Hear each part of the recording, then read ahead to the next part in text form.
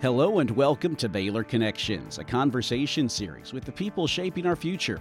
Each week we go in depth with Baylor leaders, professors, and more, discussing important topics in higher education, research, and student life. I'm Derek Smith, and today we are talking with Liela Romero. Dr. Romero returned to her alma mater in 2020 as assistant professor of chemistry and biochemistry. She's an organic chemist and Baylor professor whose research focuses on developing selective synthetic strategies with applications in the development of novel anti-cancer therapeutics. A coveted grant supported her to move to the Baylor faculty.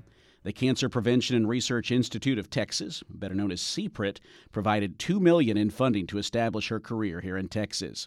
A 2011 Baylor graduate, she participated in undergraduate research at Baylor with Dr. Kevin Penny before pursuing postgraduate work. And she came back here 2 years ago, and it's great to have you on the program today. Thanks so much for joining us. Thank you so much for the invitation. Well, it's exciting to hear about your research and a neat story, too, in having been a student here at Baylor, and then you had plenty of opportunities to start your your independent academic career in many places, and you came back here. So we'll get to talk about that and learn more about what you do. But to start off, so you've been back here almost 2 years now. What's it like? Broad question. What's it like being back at your alma mater? Almost 2 years. This July will be 2 years officially. So it's been really great to be back, and even just recently seeing some of the events that I cherished so much as an undergraduate student, like Dia del Oso, coming back since everything kind of was put on pause for the pandemic. It's been really great to start to participate in these activities that I fondly remember as when I was a undergraduate student here. When you're working with your students, how much of yourself do you see in them? Probably more so than I ever thought that I would, only because, and this is specifically toward graduate students in the group. So these are students who have already obtained their Bachelor of Science degrees, and they've committed to, on average, a 5-year study in order to obtain a PhD in chemistry. And so just considering, where they started in the lab and where they are now and that journey that they've taken just in under 2 years, I see a lot of, when I was a young graduate student working for a new PI, a lot of the similar struggles and triumphs that they're also starting to experience in their careers. That's exciting. And y'all are doing important work. So let's talk about that. As I described at the beginning of the show, kind of the website version of developing selective synthetic strategies with applications for novel anti-cancer therapeutics. So let's pretend that you are talking to a room full of students who are interested in science, but they have little idea how many jobs there are available out there, how many different paths they can take. So to that group, how would you describe what it is that you do? So specifically, we're organic chemists. And when we think of organic molecules, these are molecules that have carbon-hydrogen bonds within them. And as organic chemists, we're really focused on the ways in which we manipulate or build or utilize these types of molecules. And so organic chemistry really truly is in the world all around us. The scent of a rose is an organic molecule. The rubber on the tires that got you to work today, that's a polymer of material that is organic based. It's everywhere around us. And so whether you realize it or not when you're cooking, right, that's organic chemistry. You're building new things. And a lot of what we do I often equate to baking. We have ingredients, we have recipes that we follow to yield the desired product that we'd like to have. And so as methods chemists, what we're looking at is essentially developing new recipes that others can use to build the products that they need in the lab. What kinds of things can happen when you combine two different organic molecules? I know there can be really good, there can be neutral, there can be not good, I suppose. Yeah, sometimes completely unexpected things happen, and it can be really exciting to see an instantaneous color change or a phase change in material. And then other times it's really underwhelming. It's kind of a mixed bag. But that's part of the joy of doing chemistry. You really just don't know what you're going to get at the end of the day. You have a hypothesis of what you're aiming for, and you understand the chemical reactivity and principles behind it. But sometimes, even now, I find that chemistry sometimes still surprises me with the types of phenomena that we sometimes see. Talking with Dr. Liela Romero, and How much of a long game is it? What it is that you're doing? Some projects have a specific, a very specific end goal, but it seems like yours has a lot of different potential end goals. Yeah. So the research within our lab is, multifaceted. We have a lot of different goals, a lot of different outcomes that we're looking to show the world with the research that we're doing. Some of it is very, immediately we could see that this reaction works, for example, and we want to go ahead and publish that, disclose that information in case it's of use to another individual in the field. Other times, the chemistry, it takes years of really building upon this hypothesis that we have and really kind of chasing that down. And so it really just varies with each project that we're looking at. If we were to visit your lab, I don't know if there's such thing as a quote-unquote normal day, but if we were to visit on a typical day, what are some of the things we might observe? Yeah, so in my research group right now, we have 3 graduate students and 3 postdoctoral scholars.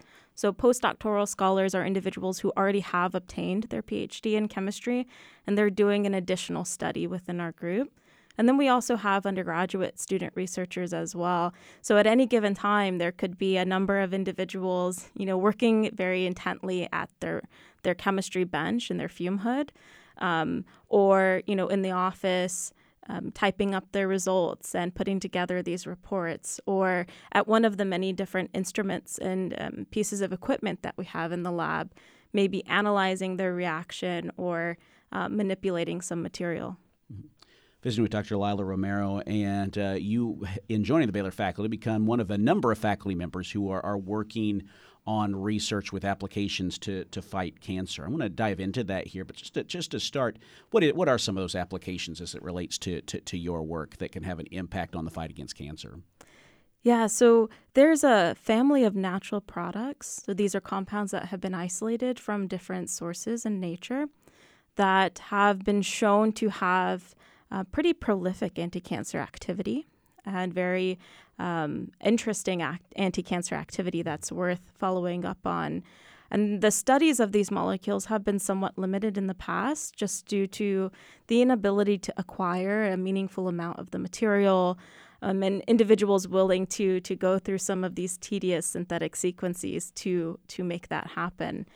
And so we're interested in acquiring or making some of these molecules and following up on them as, potential anti-cancer therapeutics. The questions that we have are, what is the exact enzymatic target? Because that's still not delineated, at least not in our literature searches. How is this targeting that enzyme? Is it a covalent bond? Is it somehow a competitive inhibitor? Does it bond covalently? Is it a competitive inhibitor of sorts? And then if we modify these natural products, can we make them more robust or more stable? Or can we somehow improve upon that therapeutic application that we envision with these? I remember we had one of your colleagues, Daniel Romo, on the show last year. He mentioned sea sponges as one example. Where are some places we might find some of these molecules? Wow, you can find biologically active natural products really anywhere in the world, it seems. Taxol, for example, is a really well-known and studied anti-cancer therapeutic that's isolated from the Pacific yew tree. Right, so it's from a tree. You can, again, in this marine natural products isolated from sea sponges or algae, or they're even natural products isolated from bacteria. I mean, there are so many different sources that I probably can't list them all. Yeah, truly endless types of possibilities. We are visiting with Dr. Liela Romero, an organic chemist at Baylor, assistant professor of chemistry and biochemistry on the program. And for you, fighting against, what came first for you? Was it wanting to fight against cancer? Was it an interest in science? Was it chemistry? What was that like for you? It's the weirdest thing when I think back on my journey to, from where I started and how I got to where I am now. when I was maybe in 7th or 8th grade, I was sitting on the porch at my grandparents' house on the Gulf Coast, and I heard my grandmother on the phone talking with the second cousin of mine, and I heard her say, "Oh, you want to be a cancer researcher when you grow up?" And I thought, wow, I had never thought about that. That's really meaningful. That's so impactful. And it just rang so true to me, even at that age in middle school, just sitting on the swing thinking about it. And so I always had my sights set on a career where I could somehow participate in cancer research, whether that was the sole focus or not. I always knew I wanted some aspect of that. Was science something you were always interested in as a kid? It was.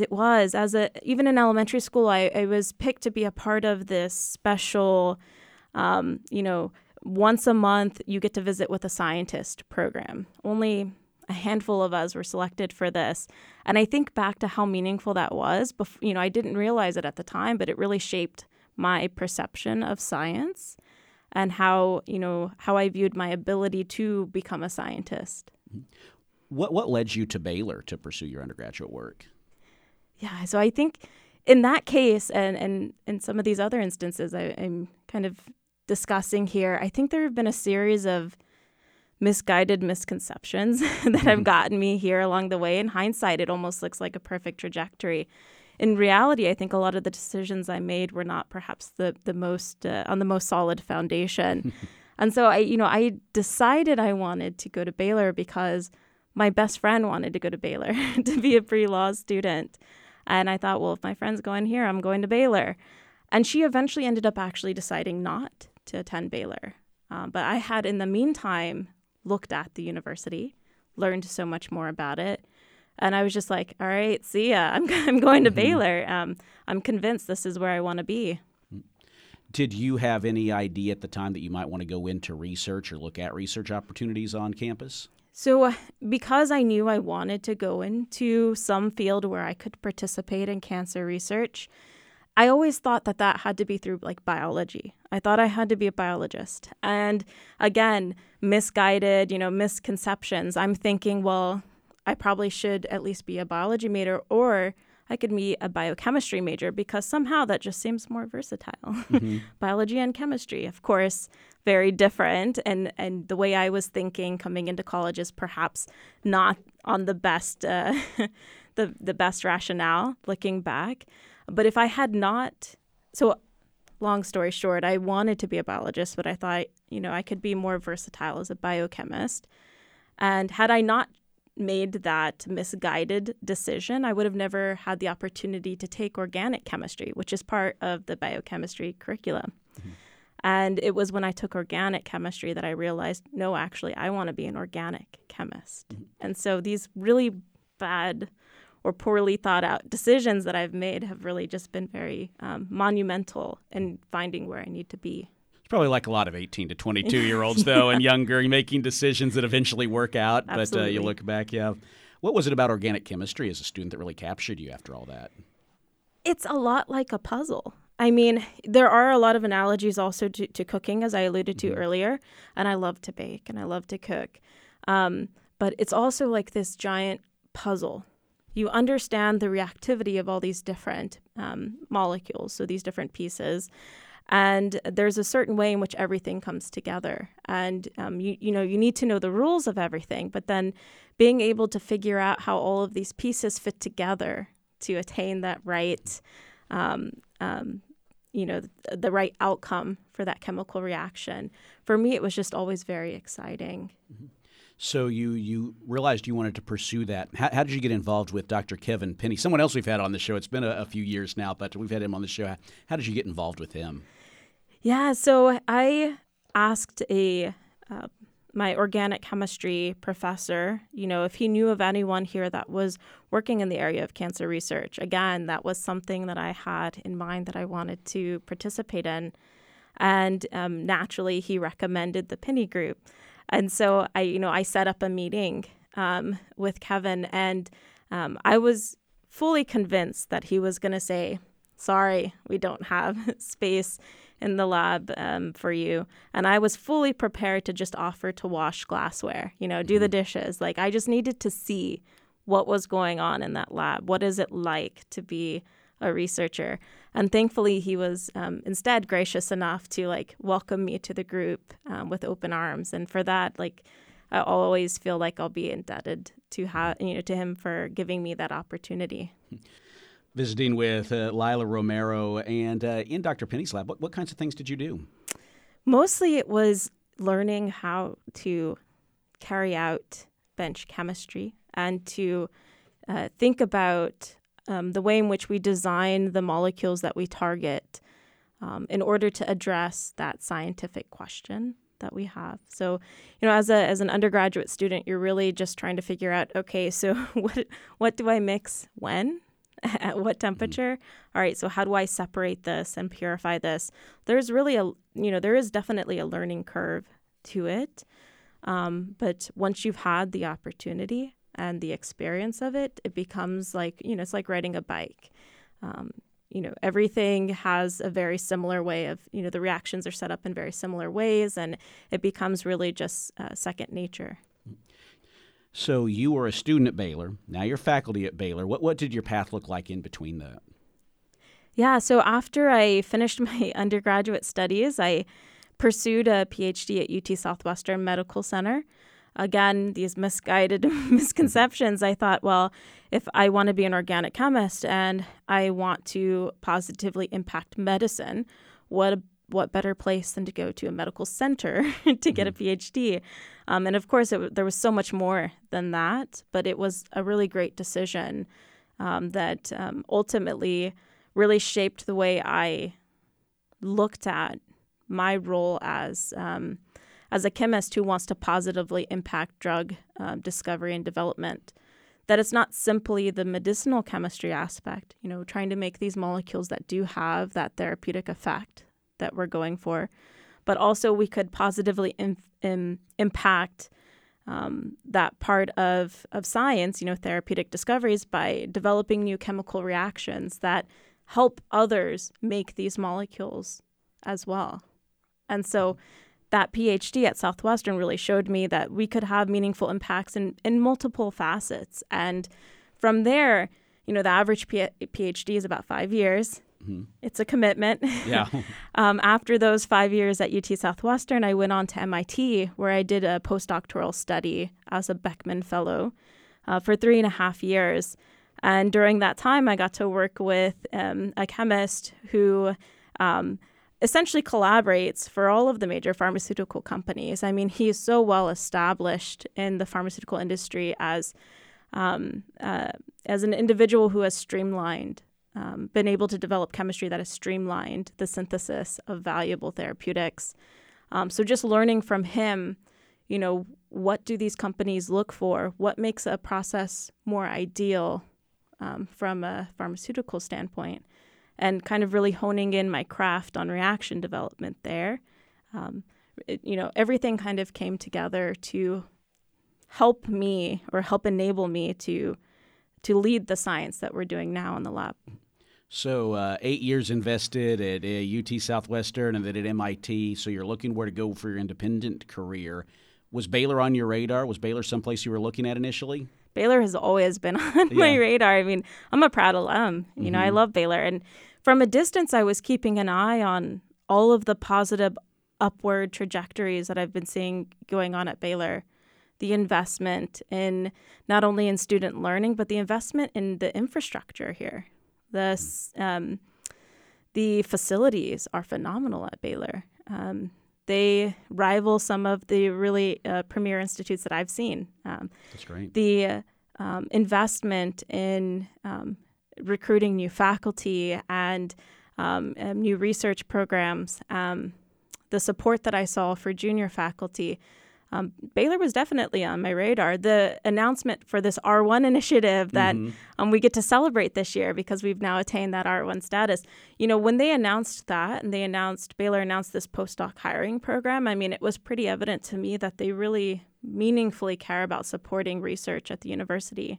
And that's something that's very important, especially for an early career chemist. Well, that's exciting to see kind of how that, definitely attracted you and other colleagues in your shoes coming into Baylor. What did it mean to you to get the CPRIT grant as well to help really tie that all together? Oh, phenomenal.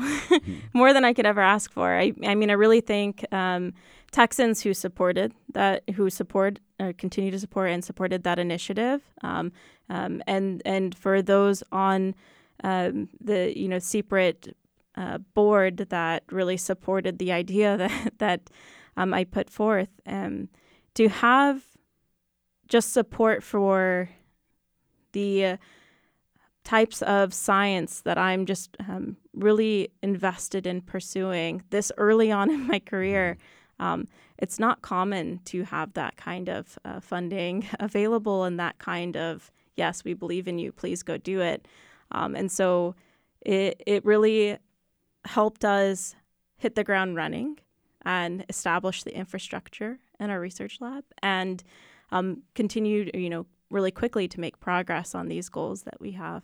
Well, that's very exciting. I know there's a lot of people who go after these grants, and you got that, so congratulations on that. And I know Thank you. Baylor and the Department of Chemistry and Biochemistry Department, we're all very excited about that. Well, so we wind down here, just have another minute or two to go here, but I want to ask you, I think you've already described this some, but now that you're on the faculty side and about, 11 years after graduation, what stands out to you about what stayed the same at Baylor and what's different in meaningful ways for you? Yeah, a lot of things have changed. Campus has changed a lot. The Waco in general, the community has also changed. There's so many different, food options even, just and the shopping here has changed. But on campus, a lot of places still feel the same, which is comforting. The BSB, the science building, still feels very much the way it did when I was an undergraduate student. In the lab spaces, even though I'm working in a different lab space, a lot of that still feels very familiar to me. And I would say just the general Baylor nice around campus, just the hospitality and the welcoming, graciousness of everyone around here. That's comforting and that's familiar. And that's something that I'm glad that has, to see that it hasn't changed in the time that I was gone. Well, that's great. Well, we're glad to have you back and appreciate you taking the time to share with us what you do today. Appreciate you coming on the program. Thank you so much. Dr. Liela Romero, Assistant Professor of Chemistry and Biochemistry, our guest today on Baylor Connections. I'm Derek Smith. A reminder, you can hear this and other programs online at baylor.edu/connections, and you can subscribe to the program on iTunes. Thanks for joining us here on Baylor Connections.